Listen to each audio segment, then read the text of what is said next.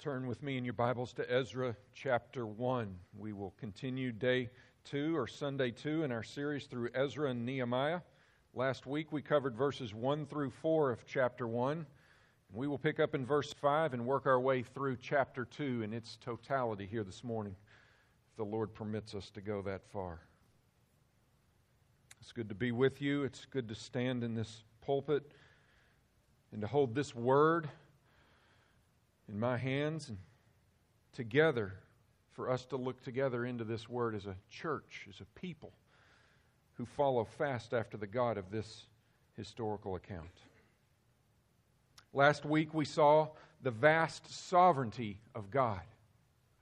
He's a really big God who is sovereign. He rules and reigns over everything and everyone. And it was vividly clear as we looked at the history of Israel and how they were carried off into exile with the Assyrians, the northern kingdom that is, and how the southern kingdom of Judah was carried off into exile by the Babylonians.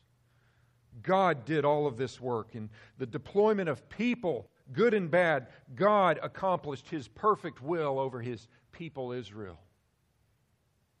In punishing Israel for unfaithfulness, we see God's sovereignty.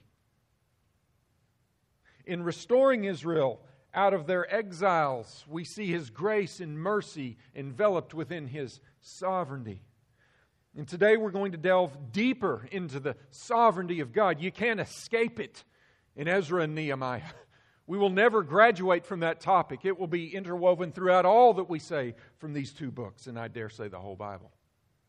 But this morning we're going to add an element to it. We must see that in God's sovereign rule and reign, man also is responsible.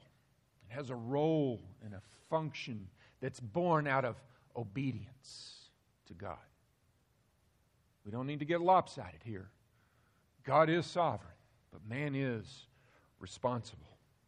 So as we pick up in verse 1, I want to read all of chapter 1 briefly, and we'll be set for moving through some new turf in verses 5 through 11. In the first year of Cyrus the king of Persia, that the word of the Lord by the mouth of Jeremiah might be fulfilled, the Lord stirred up in the spirit of Cyrus king of Persia, so that he made a proclamation throughout all his kingdom and also put it in writing.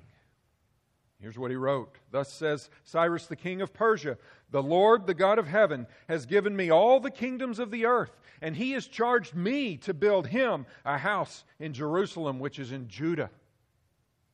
Whoever is among you, all of His people, may His God be with him, and let him go up to Jerusalem, which is in Judah, and rebuild the house of the Lord, the God of Israel. He is the God who is in Jerusalem. And let each survivor, in whatever place he sojourns, be assisted by the men of his place with silver and gold, with goods and with beasts, besides freewill offerings for the house of God that is in Jerusalem.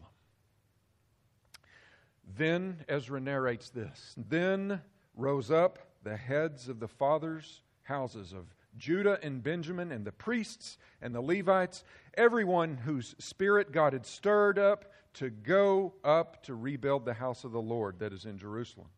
And all who were about them aided them with vessels of silver, with gold, with goods, with beasts, and with costly wares, besides all that was freely offered. Cyrus the king also brought out the vessels of the house of the Lord that Nebuchadnezzar had carried away from Jerusalem and placed in the house of his gods. Cyrus king of Persia brought these out in charge of Mithridath, the treasurer, who counted them out to Sheshbazzar, the prince of Judah. And this was the number of them: 30 basins of gold, 1,000 basins of silver, 29 censers, 30 bowls of gold, 410 bowls of silver, and 1,000 other vessels. And all the vessels of gold and of silver were 5,400. All these did Sheshbazzar bring up when the exiles were brought up from Babylonia to Jerusalem. What a mighty God we've gathered together this morning to worship. He did all of this through His people and sinful, unbelieving people. God works through His people. He stirred up a pagan king in Ezra 1:1, no doubt. But in verse 5, we see that God stirred up His own people. He stirred up the heads of the houses of Judah and Benjamin and the priests and the Levites. God stirred them up. They didn't act on their own. They were prompted by God in His initiative. God initiated and man responded. Do you remember earlier this year, Philippians 2:12 and 13? Work out your own salvation with fear and trembling, for it is God who is at work in you. That is what is happening here with the men, the fathers, the heads of households in Israel. Yes, God is sovereign, but absolutely man is responsible for responding to the sovereign God. We've got to be balanced in our doctrine. Last Sunday was all full throttle sovereignty of God. This Sunday we add our element of responsibility into God's working. I want you to turn with me to Jeremiah 29, verse 10. This is a very familiar verse to all of us. Like what Russell Moore says about it, he says it's the John 3:16 of the Old Testament for the church. And we have to be careful with this verse. But Jeremiah chapter 29, verse 10, speaks specifically to the context of the Judeans returning to Jerusalem out of the exile to Babylonia. And in that context, here's what God says. Jeremiah 29, verse 10. For thus says the Lord, when 70 years are completed for Babylon, I will visit you, and I will fulfill to you my promise. Well, we're at the fulfillment moment here in Ezra. He says, I will bring you back to this place.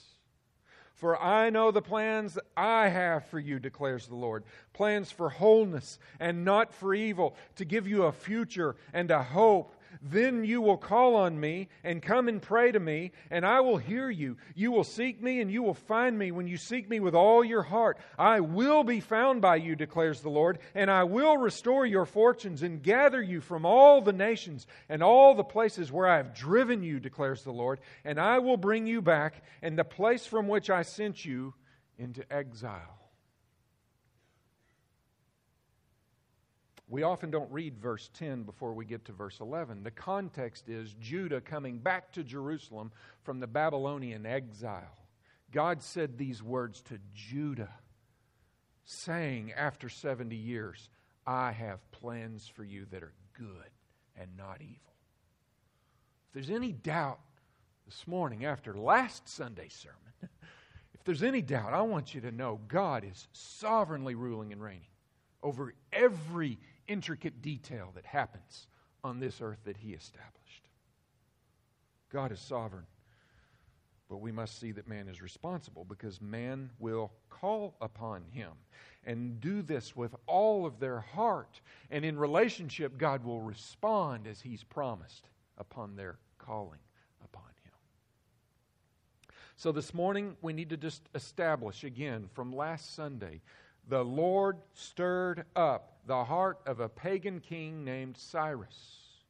And at the same time, the Lord stirred up the hearts of His people in Judah and Benjamin, and their priests and their Levites. He did this simultaneously because He had a bold will and a bold promise to fulfill.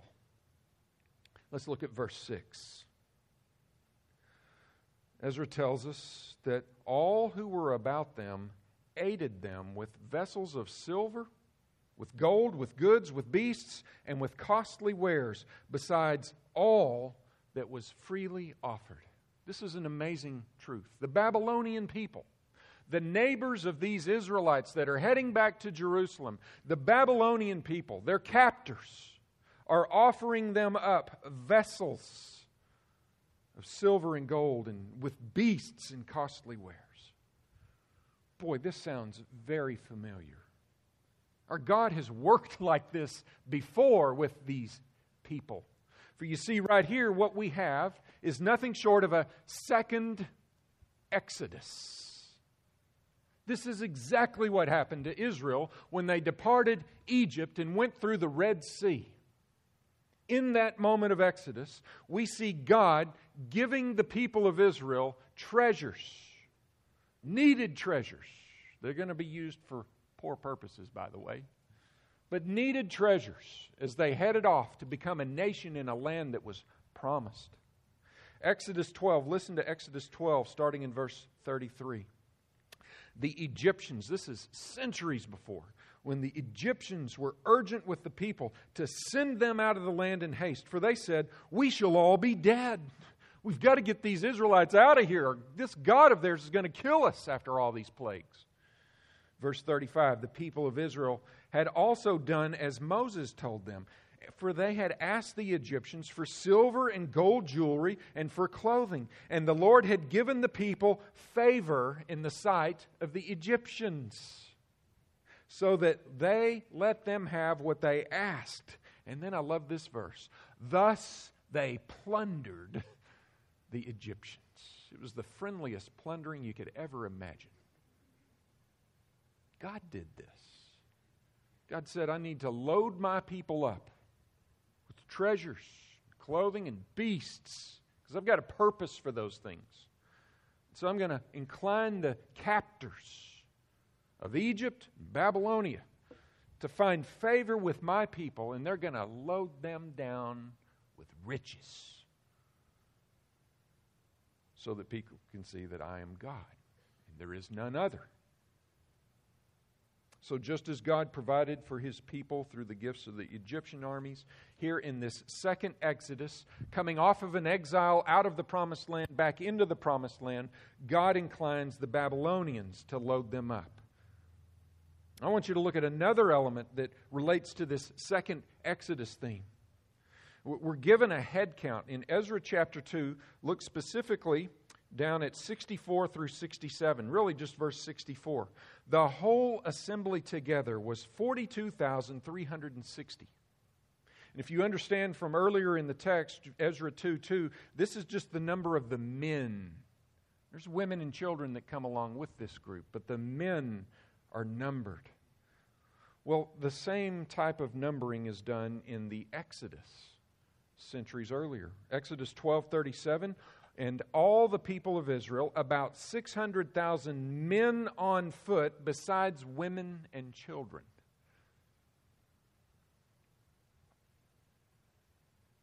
We've got to stop and look at these numbers. These numbers matter.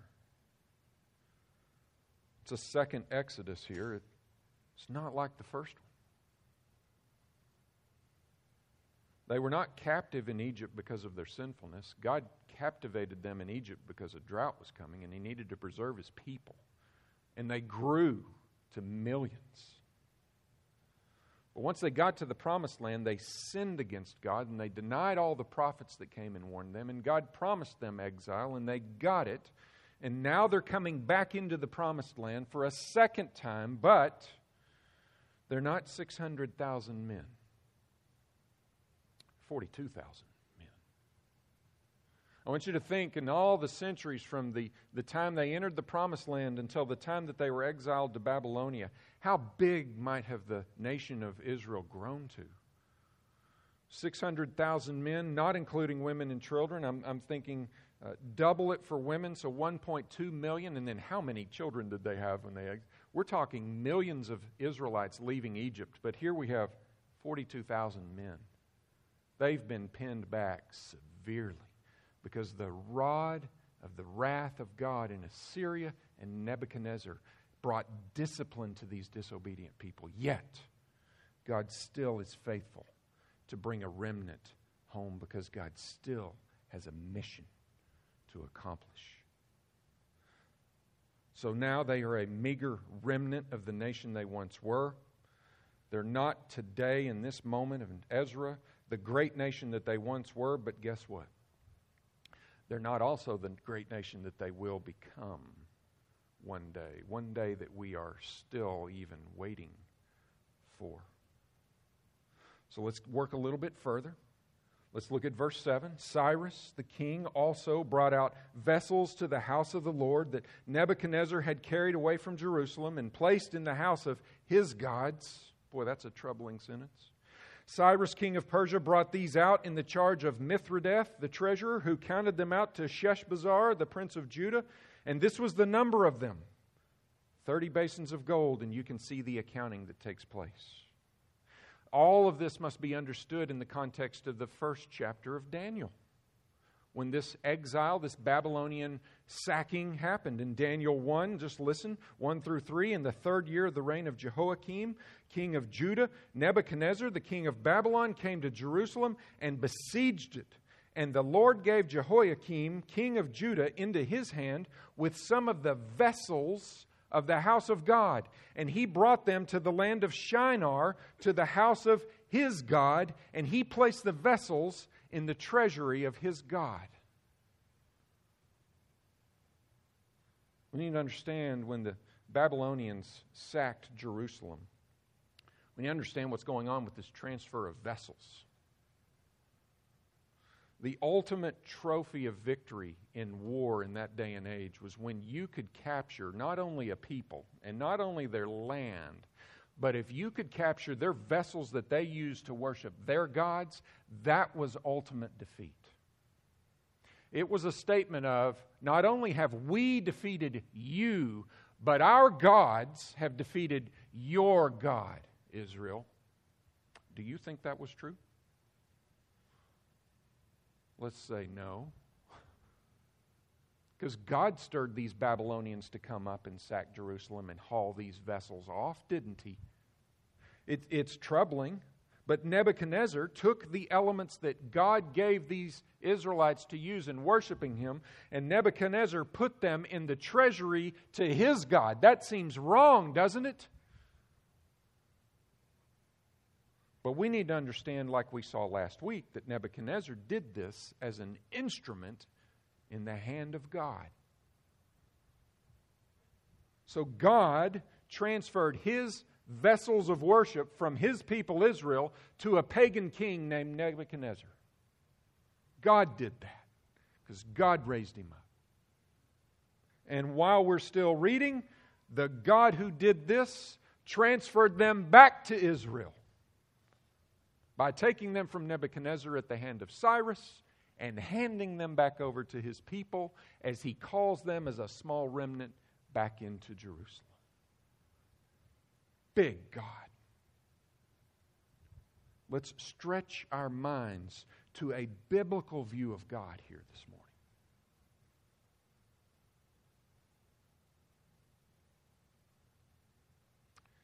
These vessels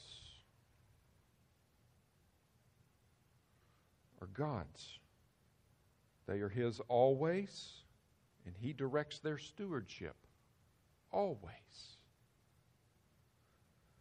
They were never in the wrong hands, yet they were in the wrong hands. Right? They belonged in Nebuchadnezzar's treasury for a season of discipline, but they didn't belong there because the people should not have been disobedient. This is how we need to understand God. Big, bold, sovereign, ruling and reigning. There are not circumstances that happen on this earth. There are wills of God that are being played out. And let's just look now at the last verse of 11 there in chapter 1. All these did Sheshbazzar bring up, people and vessels, when the exiles were brought up from Babylonia to Jerusalem. I want you to know that that right there, so far to date, is one of the most exciting sentences in the book of Ezra. The people are brought up from Babylonia to Jerusalem. This was unthinkable to the people. This was unthinkable to Nebuchadnezzar. No way. We've conquered them. We've even got their vessels. We've beat their God. Their God can't help them because our gods beat their God. This is an unthinkable thought. And here we have this truth. They are brought up from Babylonia to Jerusalem, just like Jeremiah prophesied in chapter 29. After 70 years, I will visit you again. What God promised, God was fulfilling. Man was acting on God's promises, but God promised it and enabled the man to act on it. And this all happened at an appointed time. God specifically dialed this into a 70-year exile, and God is acting right on time. It was a long journey home. Sheshbazzar is the governor of Judah. He's a Jewish man, but he's got a Babylonian name, Sheshbazzar. It's just like Daniel. Daniel was called Belteshazzar. We don't know Sheshbazzar's Jewish name. From Babylon to Jerusalem, it was a 4-month trip. It took Ezra in chapter 7 4 months because the good hand of God was upon him. 4 months to travel from Babylonia to Jerusalem. The terrain was difficult. The distance was long. The group was large. We've got women and children and men and animals and vessels and carts. And these people were leaving what they knew to be normal. Here's where the responsibility of man comes in. God stirred them up, but these people had to act in obedience. And they're leaving normal. Many of them, if not most of them, were born in Babylonia. They're leaving normalcy, prosperity, and even security in a strange way, because normal is secure, isn't it? This decision to go to Jerusalem in obedience and rebuild promised insecurity and hardship and suffering, and we will see it starting in chapter 4 and beyond. It's not safe to obey this sovereign God and go home. It was safe to remain in Babylon in a crazy way. But they had to sacrifice to leave Babylon. And you consider how much they had assimilated into that culture to now leave it. This is a great and tremendous sacrifice that it can only be done if God stirs up their hearts. Okay, so neat, Pastor. It's a neat history lesson. And we need to study history on occasion, especially when we come to a historical book. But what are we supposed to do with this ancient history? What does this have to do with us? Well, I want you to know that God's people, including us today, spiritual Israel, God's people need deliverance from exile. There's bondage that people need freedom from. There's an ultimate exile for God's people that is found only in the life of Jesus Christ. So we have to look at history in Israel, and then we have to take it and say, okay, how does this apply to Jesus Christ? Because the whole Scriptures are about Him. So where's Christ in all of this? That's why we've gathered. I want you to turn to Luke chapter 4, and I want to show you where Jesus Christ is. It'll leave Ezra to go to Luke. There's an appointed hour for us to be delivered from the exile that we experience as sinners. We need to be brought back into the courts of God. And in Luke chapter 4, starting in verse 16, we read some amazing truth from the mouth of Jesus Christ. Luke 4:16, and he came to Nazareth, this is Jesus, where he had been brought up. And as it was his custom, he went to the synagogue on the Sabbath day, and he stood up to read. Picture God in the synagogue. This is God. And the scroll of the prophet Isaiah was given to him. And he unrolled the scroll and found the place where it was written, verse 18, the Spirit of the Lord is upon me, because He has anointed me to proclaim good news to the poor. He has sent me to proclaim liberty to the captives, and recovering the sight of the blind, to set at liberty those who are oppressed, to proclaim the year of the Lord's favor. And he rolled up the scroll, and he gave it back to the attendant, and sat down. And the eyes of all in the synagogue were fixed on him, and he began to say to them, today, this scripture has been fulfilled in your hearing.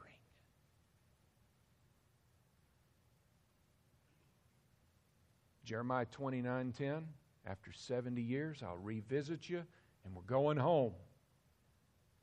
Here he quotes a passage from Isaiah. He says, today this scripture has been fulfilled in your hearing. For you see, Jesus Christ came to live a perfect life with no sin, the life that Adam was intended to live, but he failed, the life that you were intended to live, but you failed. He lived a perfect life so that He could die a substitutionary death on the cross for you and for me and for Adam.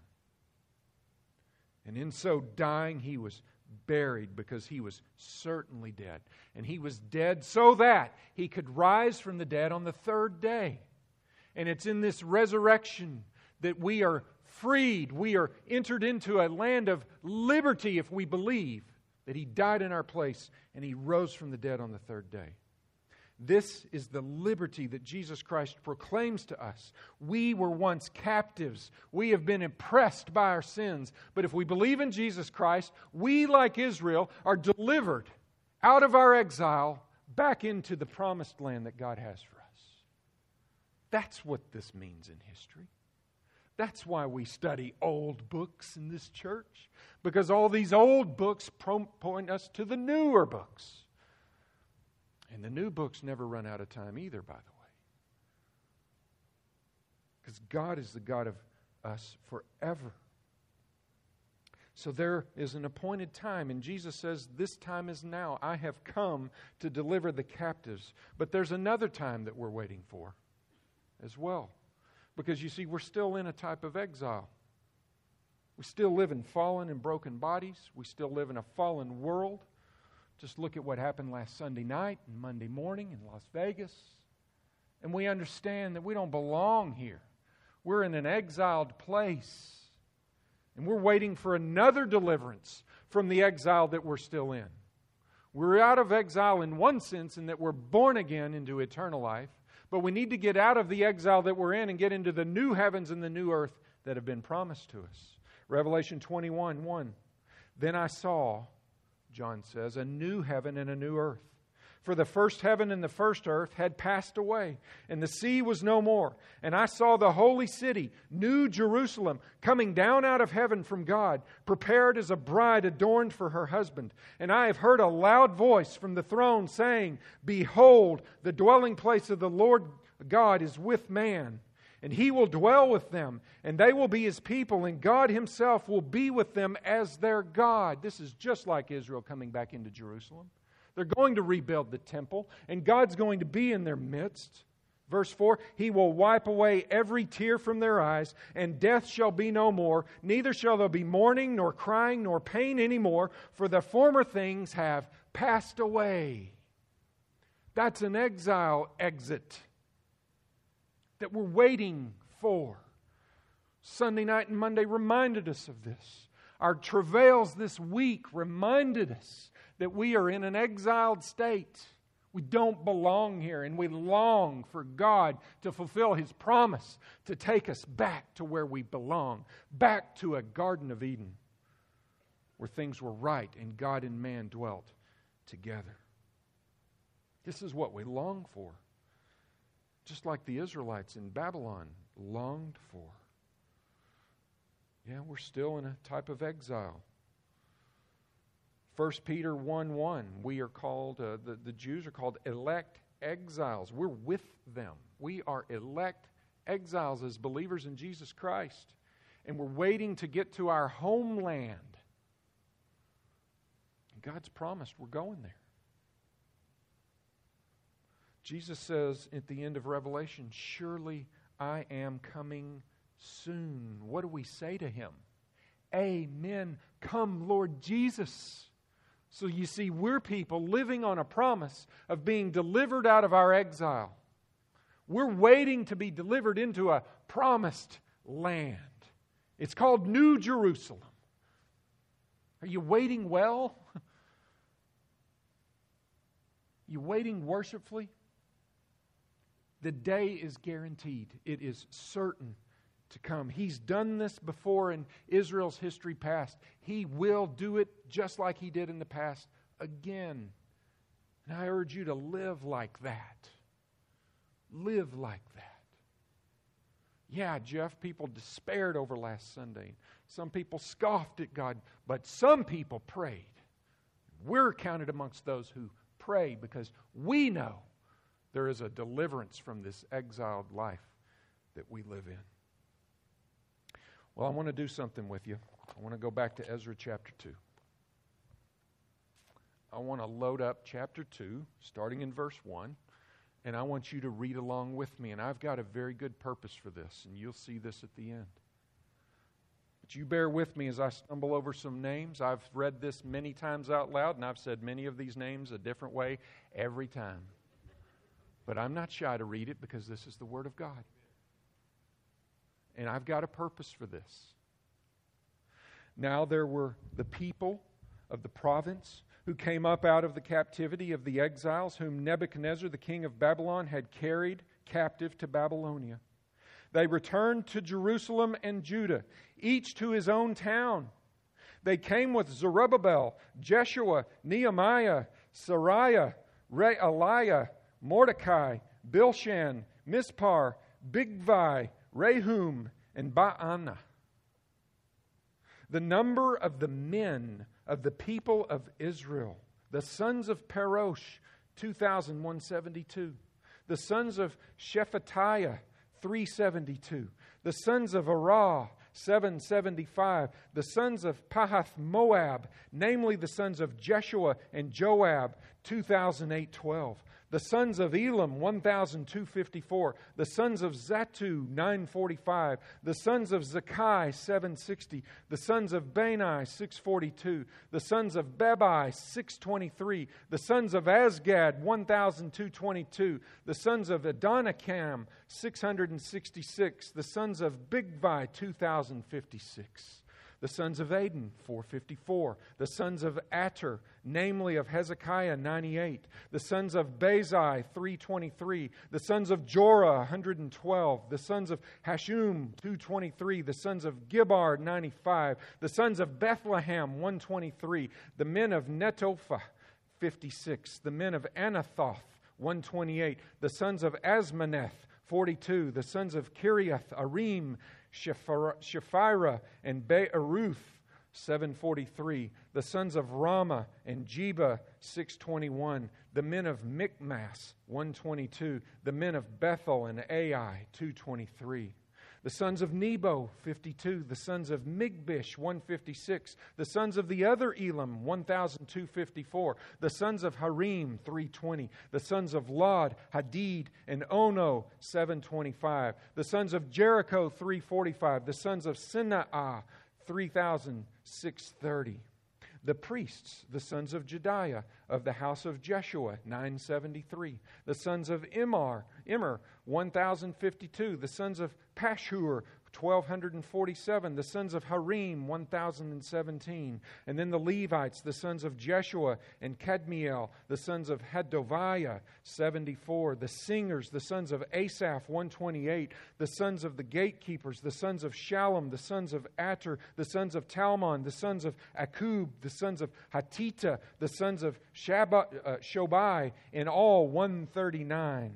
The temple servants, the sons of Zihah, the sons of Hasupah, the sons of Tabaoth, the sons of Keros, the sons of Sihaaha, the sons of Padan, the sons of Lebanah, the sons of Hagabah, the sons of Akub, the sons of Hagab, the sons of Shamlai, the sons of Hanan, the sons of Gidel, the sons of Gehar, the sons of Rehiah, the sons of Rezin, the sons of Nekoda, the sons of Gazam, the sons of Uzzah, the sons of Paseah, the sons of Besai, the sons of Asna, the sons of Meunim, the sons of Nephisim, the sons of Bakbuk, the sons of Hakufah, the sons of Harher, the sons of Bezluth, the sons of Mehida, the sons of Harsha, the sons of Barkos, the sons of Sisera, the sons of Tema, the sons of Neziah, the sons of Hatipha, the sons of Solomon's servants, the sons of Sotai,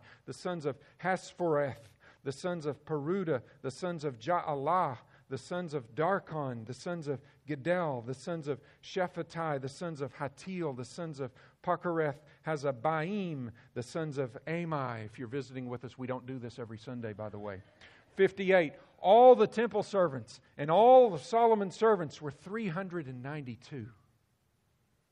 The following were those who came from Tel Malah and Tel Harsha, Cherub and Adon and Immer, though they could not prove their fathers' houses or their descent, whether they belonged to Israel. The sons of Deliah, the sons of Tobiah, the sons of Nekoda, 652. Also the sons of the priests, the sons of Habiah, the sons of Hekaz, the sons of Barzillai, who had taken a wife from the daughters of Barzillai, the Gileadite, and was called by their name.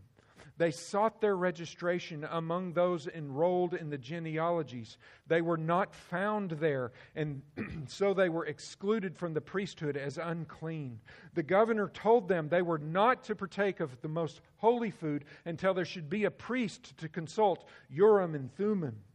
The whole assembly together was 42,360. Besides their male and female servants, of whom there were 7,337, they also had 200 male and female singers. Their horses were 736, their mules were 245, their camels were 435, and their donkeys were 6,720. Some of the heads of families, when they came to the house of the Lord that is in Jerusalem, made free will offerings for the house of God to erect it on its site. According to their ability they gave, and to the treasury the work 61,000 derricks of gold, 5,000 minas of silver, and 100 priests' garments. Now the priests, the Levites, some of the people, the singers, the gatekeepers, and the temple servants lived in their towns, and all the rest of Israel in their towns. I'm going to be sore after that. Why is that there? It's quite a read. If you're expecting a child and you need help with names, I've served you well today to show you an inventory.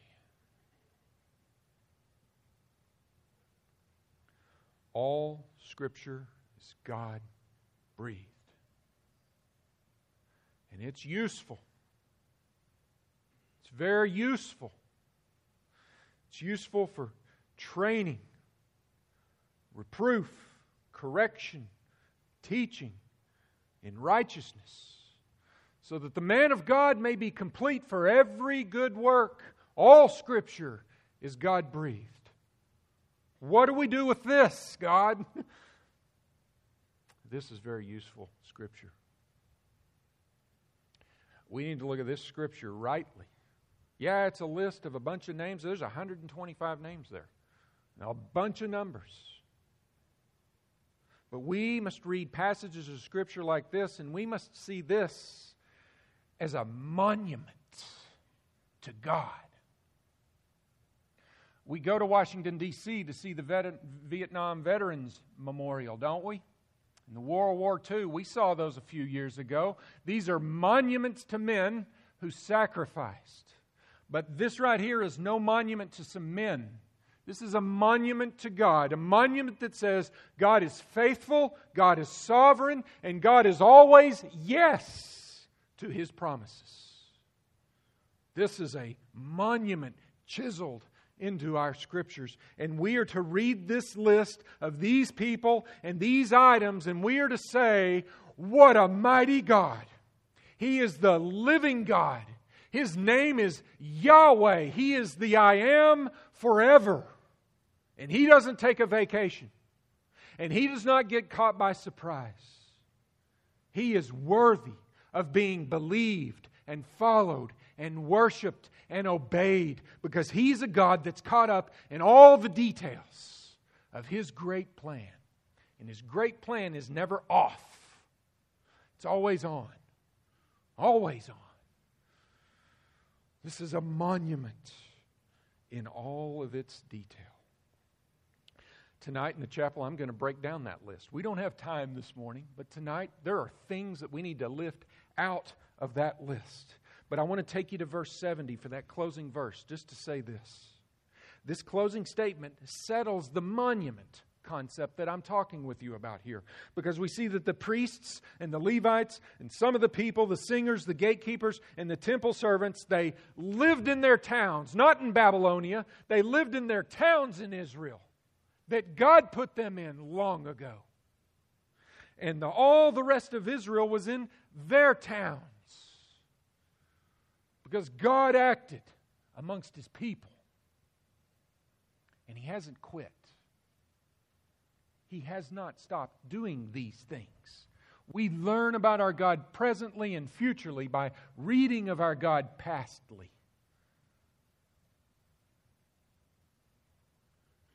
This return in verse 70, this is the first wave of 3. You know, we haven't even met Ezra yet, and he wrote this book. We don't meet him until chapter 7. But Ezra comes back into Jerusalem in chapter 7 with a second wave of exiles that are being imported back into Jerusalem. And then when Nehemiah starts in chapter 1 of his book, he brings a wave. And you know what? There were 3 waves that left Jerusalem and Israel for Babylonia 70 years earlier. God is reversing His curse on His people. So yes, Ezra chapter 2 is a monument, a memorial to God. These names were as good as written long before the journey home, and certainly long before the journey out of Jerusalem to begin with. These names were written and known by this God of the Bible.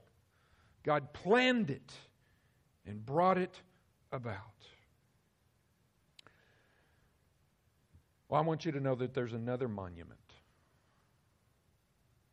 that has been written. We don't have precise access to this monument, but there's a book that has been written that is a monument to God, not the men. Do you remember our study in Philippians? There's these 2 ladies that are fighting in Philippians chapter 4. Here's what it said. Paul writes to the Philippian church, I entreat Euodia and I entreat Syntyche to agree in the Lord, because they don't. Yes, I ask you also, true companion, help these women who have labored side by side with me in the gospel together with Clement and the rest of my fellow workers. Here it is. Whose names are in the book of life. There's a book written. It's the book of life. And it's a monument to God, who has elected exiles to be in this book of life. John tells us about this book of life. Revelation 3:5, Jesus says, I will never blot a man's name out of the book of life, because he will be a conqueror clothed in white garments. I'll not remove a name from this book. Revelation 13:8, John tells us that this book of life was written before the foundation of the world. Wow. That's a long time ago. And that's before a lot of stuff happened. We've got a sovereign God that wrote the book of the life of the Lamb who was slain. That's the title of the book. Revelation 21:27, speaking of the New Jerusalem, nothing unclean will ever enter into it, nor anyone who does what is detestable or false, but only those who are written in the Lamb's book of life will enter into the New Jerusalem that's been promised. There's an exile, there's a list of names in a book, and those names are the people that are going into the New Jerusalem. Are you in this book? Are you on this monument to God? You have something to do with this. You must believe in Jesus Christ, the Lamb who was slain. And when you believe, the fulfillment of your name being in that book will happen. If you never believe, it's because your name's not in the book. If your name's not in the book, it's because you never believed. This is big turf here. We're in high altitude for the moment. Take a deep breath here. Revelation 20:15. If anyone's name is not found in the book of life, he was thrown into the lake of fire. This book is a big, big deal. And it is a monument to God, just like Ezra chapter 2 is a monument to God. Are you in this book? That's the ultimate question of every human being. Do you believe in Jesus Christ, the Lamb who was slain? as a substitute atonement for your sins. Do you believe this? You must. And if you do genuinely from your heart, guess what? Bang, you're fulfilling the fact that your name was in a book that was written before the foundation of the world as a monument to God, as you're invited into the new Jerusalem when Jesus Christ comes again. Are you among the elect exiles that will enter the new Jerusalem? Is your name in the book of the Lamb's book of life? Is your name found on this monument to God? Here's how you get there. Don't miss this. We're coming right to this table now. If you believe in Jesus Christ and His substitutionary atonement for your sins, your name is in the book of life, the book of the life of the Lamb. And you will enter the new heavens and the new earth, the new Jerusalem, and experience eternal life with this Lamb forever, as you were designed to do. If you do not believe in the Lamb, when Christ returns, you will be cast out. He will say, "Depart from me, you worker of lawlessness. I never knew you. Your name's not in my book because you didn't believe." Jesus says that place is a place of outer darkness, where there'll be weeping and gnashing of teeth, where fire burns and bodies die, yet they don't die. And worms eat flesh, but they never get their fill, and the flesh never runs out to eat. This is a horrifying place. It is truly described as hell, and it's a real place. So there's the New Jerusalem, if your name's in the book, and there's hell and outer darkness and separation for all of eternity from Jesus Christ, the Lamb who was slain, if you don't believe. So this morning you have to say, is my name chiseled into the monument, the Lamb's book of life? And it's there through belief and faith and trust in Jesus Christ, the Lamb who was slain. That's why we study Israeli history. Because God doesn't change. He works over and over so He can clearly reveal Himself to us.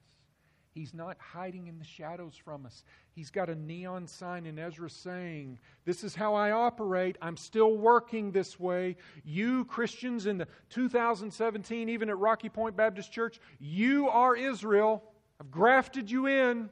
I want to take you to New Jerusalem, out of exile. Believe in me. Find your name in my book to my glory and to your benefit."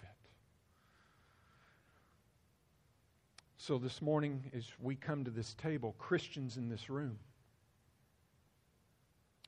we come because our name is in a book through our faith in Jesus Christ. We are to remember the work of the Lamb who was slain that provided us the means for getting chiseled into this book, because we didn't just get there. Work was done to get us there, and God did the work in Jesus Christ. He broke His body. He shed His blood. And if we believe in that being done in our place, we get the benefit of salvation through Him. We remember this as often as we partake of these elements. So, Christian, as you come to this table this morning, celebrate the fact that you have believed in the God who called you to believe. And your name's found in a book. If you're here this morning and you're not a Christian, I'm going to encourage you to stay away from this table. Lightning's not going to strike you, but stay away because you're not yet ready to remember, because you don't yet believe. I'm so glad you're here. I want you to watch us worship Jesus Christ, the Lamb who was slain. And we hope that through something like this, you would say, I need to consider this Lamb, this Jesus that was slain. But until you believe in Him, you're not ready to remember His body broken for you and His blood shed for you. That's what we're doing with these elements. It's my prayer that you would join us at this table soon in the future. We'd love to talk with you about that. But until you believe, this meal is not for you. It's for Christ's people presently. If you're visiting with us and you've been baptized as a believer into faith in Jesus Christ, you're welcome. We have an open table from that standpoint. You do not have to be a member of our church to partake. but we do think that you need to be a member of the church, a body of Jesus Christ, to partake of this meal. I'm going to lead us now in a time of prayer, and we're going to transition into taking these elements and continue our worship by remembering the body and blood of Jesus Christ. Father, would you stir our hearts privately now to pray to you and to worship you for the truths that we've seen from your Scriptures, and to reconcile with you through repentance as we prepare to come and rightly take a meal in remembering Christ's atonement for our sins.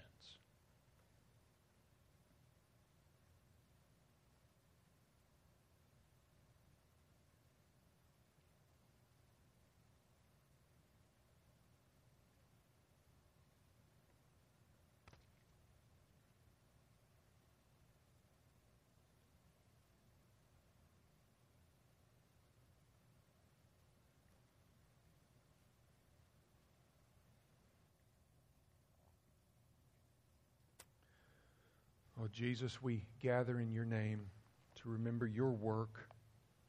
We're so thankful we have this table to come to. We're so thankful we have a church to come to, that being people that believe like us. We do this as a family of believers, not as independent contractors. I pray that you'd use this time of worship to be glorified and to stir up among us love for one another and love for you. And we want this so that the world will know that you came, and you died and rose. Carry us now through this time of worship. We pray this in your name. Amen.